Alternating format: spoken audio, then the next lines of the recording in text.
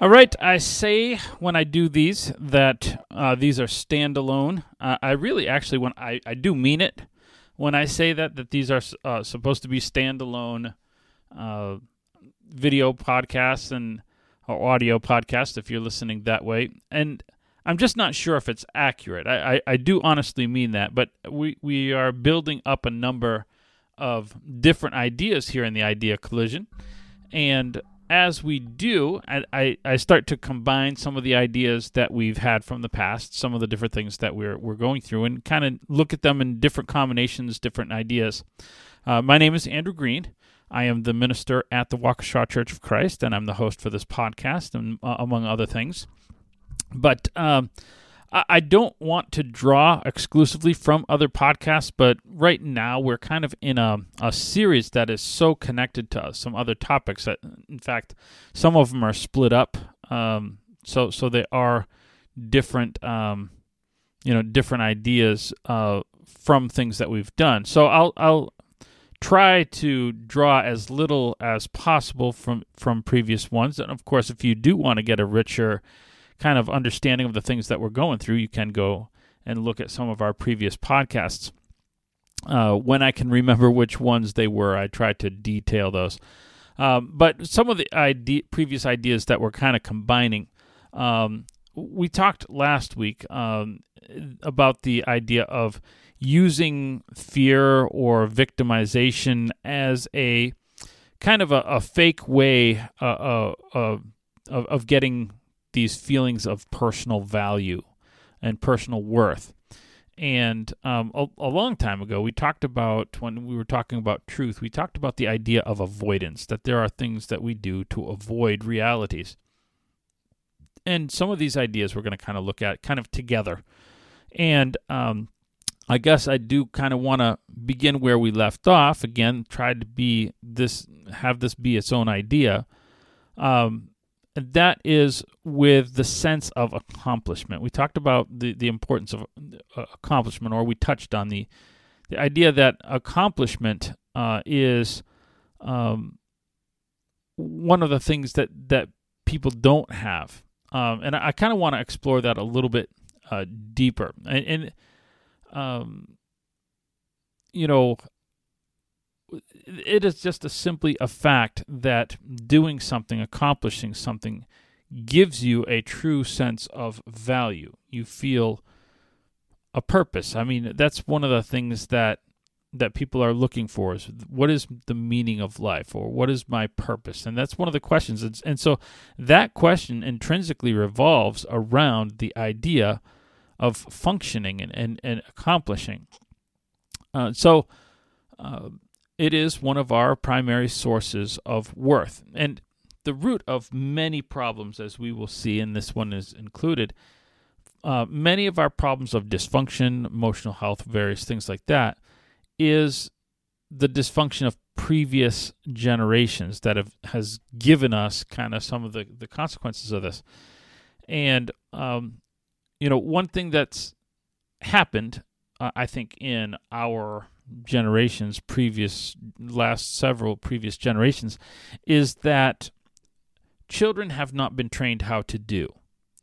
And I'll kind of run through an example of this. Now it's okay not to know how to do everything, right? I don't know how to do everything. I bought a house. I was a homeowner for the first time, and I've worked in various jobs, so there were things that I knew how to do. But a lot of things I didn't know how to do, and so I've been YouTubing things, and it's a great tool for some of that. Some of they call DIY or whatever. I'd never made cabinets before. Now, if you come to my house, I said this before, I've used this illustration, you find out that I don't do it that well. I do it passable and store stuff, and they kind of look half decent, right? Because I did it myself, because I didn't know how to do it. But I have been able to accomplish that, and that was a great feeling of accomplishment, seeing those in and whatnot, regardless of how perfect they look. There was a sense of accomplishment. I ended up with a finished product. And, I got into hunting 2 years ago. Again, I'm not a great hunter, but I want to try to go out there and not waste my time. So I'm YouTubing videos on how to do things and how to set up and what to do and what time of the year to do it and all these different things, right? So especially since this year I picked up a crossbow, or last year technically, I picked up a crossbow, and so that's, I know it's a lot more difficult in terms of, some of the strategies that you have to use. So now, I suppose if I had been raised with a person, that knew that, if I had a 2-parent home and all these other things, I probably would have had a mentor who showed me those. But I didn't, so I have to figure out these other ways. Now, there is something I ran across several years ago, and I couldn't believe that I had heard this. I'm like, what is this word even? I mean, I know what it means, but it was just kind of irritating that we have to have this, that we live in a society where colleges have a college course called adulting, right? Adulting. What is adulting? It's basically teaching kids to do the simple things that, not maybe 2 generations ago, kids knew how to do at 16, 17 years old, right? They weren't even 18, and they knew how intrinsically to do some of these things.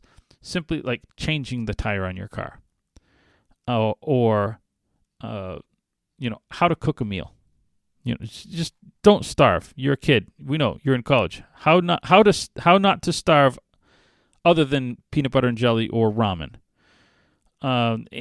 Things like this, or how to make a basic budget for yourself. How to understand you have so much money that you make a week and you can't spend more than that, and how to write that down on a piece of paper. That's budgeting. And so that is called adulting. And it covers more than that. A lot of these things you might, and when people say, why do we have to have this all of a sudden? Why didn't we not have this before?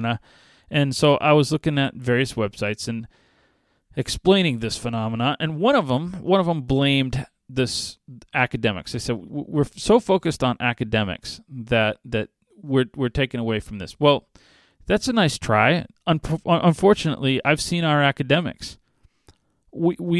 Another college course that is being taken, or multiple college courses that are being offered now, are remedial math and remedial English. Like how to read, how to spell, how to do your 4 main math functions: multiplication, division, subtraction, addition. That's remedial math. That's remedial English. We have college courses that are teaching these things. How did we get to, I graduated, I'm 18, and I'm going to college, and I don't know how to add. It's not, so the problem, in other words, is not that we are spending too much time on academics. That's not a problem. There's somewhere else that somehow kids aren't learning to adult. It's not because, we've got this hyper focus on math or English skills. Something else is going on. So let's back up to the 60s, 1963, in fact. In 1963, they passed, I guess some schools started teaching, so legislation to start teaching certain classes. And it was called home economics, or what we called home ec. Home ec was a very sexist idea originating. It was one of those noble ideas that was really underneath it all was very sexist. It was a class that said, essentially, we want women to be in careers. And so what we're going to do is we're going to teach them to do the things that they really like to do. They like to cook. They like to clean. They like to sew. Right? And so people that made this curriculum said, these are the things that girls like to do. We're going to teach them how to do it. Now, prior to 1963, apparently they were learning it, because these things were happening, they were learning it different places. So they were learning it at home. But as you have that World War II generation, and you have divided homes because of, maybe someone that's got lost, or someone that's, dealing with an alcoholic father that's not home. You're having absent parents a little bit more, even when there's a 2-parent home. Well, so what's going on then is that things that would have been taught at home are not being taught at home. Who knew? Well, where did home ec go? Because I had home ec. I had home ec in the 80s, because what it ended up being is it ended up teaching boys. They said, you know what, the boys could use some of this too. Why all of a sudden the boys? Were they pushing boys towards sewing careers or something like that? No, that's not what's going on. In the 80s, we have single-parent homes, and so stuff that boys used to know how to do, they don't know how to do it because, there was a time where mom is cooking, guess what? People in the house are helping. It doesn't make a difference if you're a boy or a girl. So they thought, you know what, maybe more than just girls need this class. And so that's all through the 80s we had home ec. What happened? Where did home ec go? Because you can't find a home ec class in most schools today. They are very faintly starting to make a comeback in some areas, I guess, from what I've heard. I've not seen it. Where did home ec go? Well, in the 90s, there was a new thing that was very popular. It wasn't academics per se. It was computers. And so a lot of those blocks of time that weren't math and reading and all that, those now got, some of the other stuff got pushed off of the table, like square dancing, not a part of schools anymore. Who knew? That was a good one to go. So in favor of something else, I don't know. But so some of that old-fashioned stuff got pushed off the table, and now computers taking up a good chunk of time. Okay, so we have computers.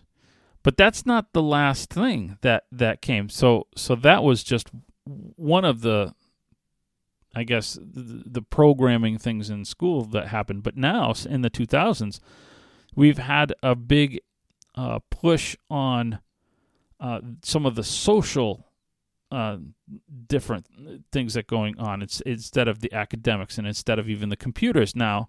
The computers are still there, and some of the technology and robotics and various stuff like that. But there's now this emphasis on all the social ideas. So, and when I say that, you know what I'm talking about, right?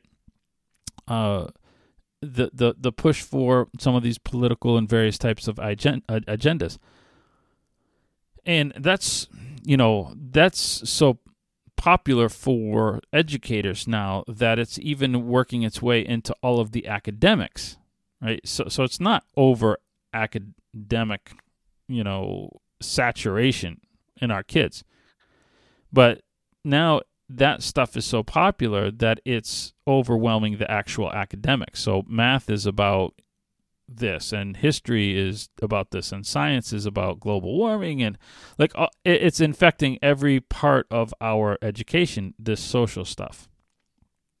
And that's why, or that's this last, different, the last appearance, I guess, the last manifestation of where we've kind of gotten off the beaten path. But it doesn't start there, and it certainly doesn't start with, a lack of emphasis on, or an overemphasis rather, on academics.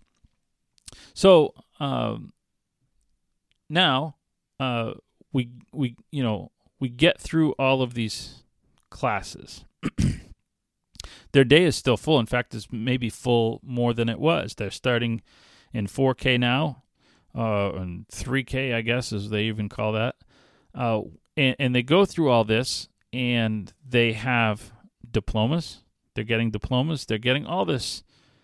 They have all this activity. But they are now, like we said, they're still going to college, and they don't know how to do math. Right? They have a lot of activity, but they don't have a lot of productivity in those 12 years of school, or 12-plus years. And so there are two things that are at fault here. The first one is the home. The home was the one to start abandoning them back in the 60s even. That's why home ec came about in the first place. Home ec wasn't always a thing. But then, as a backdrop, education was a backdrop to try to kind of fill in the gaps for parents. Now that's derelict in duty because of all the other stuff that they're wanting to teach. So kids aren't learning basic skills that are needed to live. So in the absence of this capability, right, they don't know how to do things, and so now self-worth is starting to suffer because kids don't feel able to do. They're paralyzed by, sometimes legitimate fears. I don't know how to do this. They've not been taught how to achieve or how to be productive. They just have been taught how to be active. They know how to be active. But we intrinsically know that we're supposed to be productive, and this is a problem. This is a part of my design. I want to be productive. I want to accomplish things. I want at the end of the day, I want things that I can say, I did this. Now, we're just wired this way, and men especially. I know some people don't like when I say men this and women that. Both of us are, both sides of the human race are designed to want to be productive. That don't hear me say that that's only one side needs to be productive. But men and women suffer differently from not having certain things. And men are really wired for productivity as a part of their identity and as a part of their self-worth. A man loses a job, watch his mood. He can get ultra depressed. Now, a woman might not feel good, but hers will be more from the perspective of not being able to have money for kids or not, whatever. Like, it's always interpreted through a relationship. A man can be single and he will still find depression in not having a job. He might not understand it as depression. He might think he's fine. He's like, woohoo, I'm free. But you watch his mood. He's not in a good mood a lot of the time because he's not productive. He's not being, he's not filling his male need for that. Women, on the other hand, will suffer depression for things that guys typically won't. They suffer from losing relationships. I know, again, it's not that no guy has ever, they don't go crazy when a girlfriend breaks up or whatever. I'm just saying, more than not, you will see that's a female response to or depression is a female response to that. And if you don't believe me, just if you have kids or if you remember being a kid, go back to junior high and elementary school, like from 5th on up to 8th grade. And remember who came home complaining about, this person at school now has this best friend and they're not my best friend, and they were crying all the time. It wasn't your son. It wasn't your brother, whoever. It's not. Those are girls that have that problem. Like, relationships are primarily an identity or are a primary identity of women. That's how they determine identity is through relationships. Men through productivity and through being a valued member of society in terms of what they accomplish. It is important to both to be able to be productive. I don't want to just speak to one gender here. Now, we talked last week about synthetic value. There are the fake sources of being a victim and fear, things like that. So those don't satisfy the need of feeling productive. I want to talk about the way we fill the need of being productive. So instead of those two things that we talked about last week, sometimes people go in search of some type of productivity. And what they find is activity. The next time you are at a green light, you're at a light, you're stopped, it turns green, and nobody moves. You're seeing this exact thing. You're seeing people in need of productivity. So I have a spare moment. I'm going to check my texts. I'm going to do this thing. I'm going to start writing an email or whatever to do, because they need this. I'm constantly being productive. Right? They can't do that at the office. They've got to do that in their car at a green light. And so this behavior is learned at a very young age. Kids want to feel productive, and adults aren't teaching them, or maybe in a weird way, adults are teaching them, I guess. But So you see kids with the video games, right? Now, I played video games when I was a kid.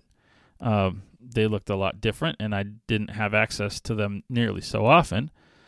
They're everywhere now on a phone, on any number of devices that they have, and so they're addicted to these games. Well, what are games doing? Well, games have them doing things and accomplishing things, and there's regular things that they have to come back for to get their daily challenge or to get this thing and unlock this, get this reward, so that they're constantly, it's designed to be addictive to keep them coming back because, there's money in it for whoever makes the game through advertising or through whatever. So this is one of the things that makes it so addictive is it fills this need for being productive, even though they're not really being productive. And kids will even talk like it. They'll say, like, "Oh, today I defeated the Russians." Oh, really? You defeated the Russians? Like, yeah, they stole a shipment of chlorine gas, and me and this other guy, we had to do this thing to get it back, and we won. Really? Well, those Russians are pretty dumb. I think I got that from I don't know the game, but it's Call of Duty something or other. Anyway, from a couple of years ago. So I was like, man, the Russians must be pretty dumb because, as it turns out, chlorine gas is pretty cheap. So I don't know why they're stealing shipments of this stuff for a World War I chemical warfare thing. But okay. And well, kudos to you for defeating the Russians from your room. You didn't even make your bed, and you defeated the Russians. So good. What do you do in the afternoon? Oh, I'm going to dress up like a banana and save the world. Like, oh, well, that's good. Just dress up like a banana and save the world. So with a gun, right? Well, and that's, I guess, from Fortnite. I don't play either of those games, but those are the two most popular games running. So, Call of Duty and Fortnite, yay. But kids, and we can look at the kids and we can say, oh, what horrible things. But kids aren't the only ones that do this. See, because as I said, parents are teaching them things at the stoplight with the texting, or we justify so many things as productive that are a part of productivity, maybe, but aren't really productivity in themselves. They're active. So in the business world, business meetings. Oh, gotta love business meetings. Now, some business meetings are necessary, but I bet we could weed out a lot of business meetings if you wanted to. You could probably get rid of half of the business meetings. And, I have one. I do this one all the time.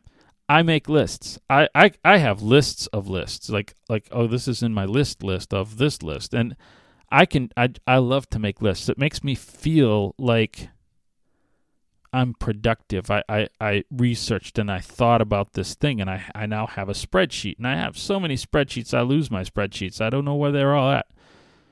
And I go search for them. Which computer is that spreadsheet on now? I don't even know. Is that on this one, or is that on my computer from like 4 years ago?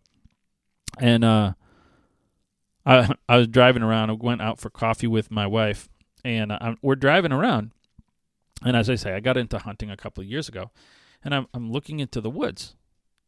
And so she's like, "What are you doing?" I'm like, "Oh, I'm just I'm looking into the woods."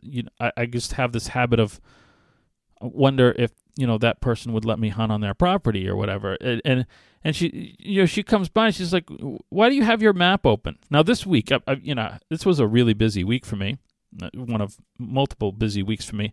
And I was last night up at 3 a.m. finishing parts of my sermon to preach today, and then doing my podcast earlier in the evening, or I should say, not really finishing up my sermon, finishing up my PowerPoint for my sermon.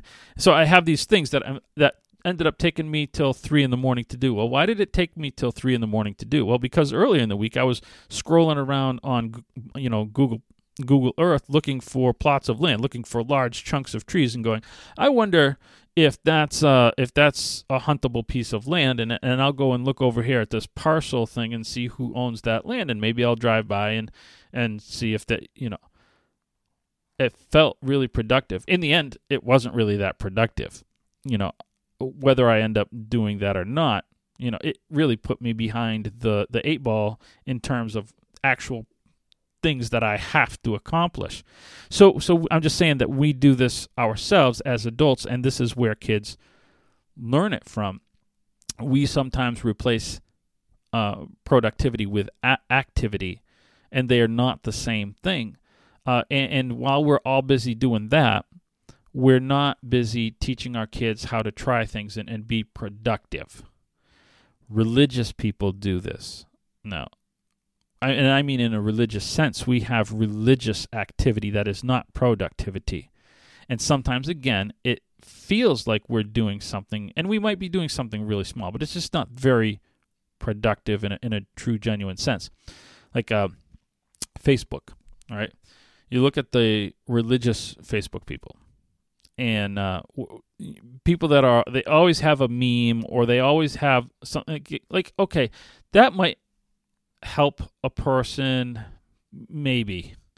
That might make a person feel better. Oh, that was nice. Or they'll scroll and scroll and scroll, and they'll find somebody and they'll comment, like, oh, here's a person that's got this, thinking of you, praying of you, and that feels productive. It really doesn't actually do anything. Or getting involved in a religious debate. What did you do? I spent my afternoon, sharing my opinions on some religious topic and why this person's wrong.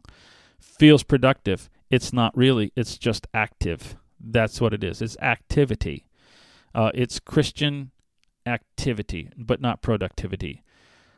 Sometimes there is things that does benefit, but it's not really spiritually productive. Benevolence can be this. It can be this, where, you know what, I'm just going to write a check. I'm just going to do this thing, and there's no contact. Did it help?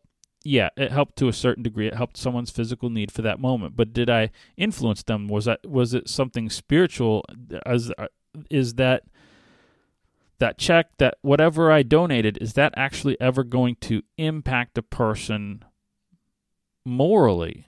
It was nice. It was benevolent.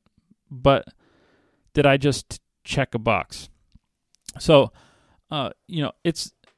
And I don't want to say that we should never play video games. It's nice to have an escape or to read a book. I know we when you say, I read a book, oh, that's cultured, that's very valuable. A book is really not much different than a video game when you think about it.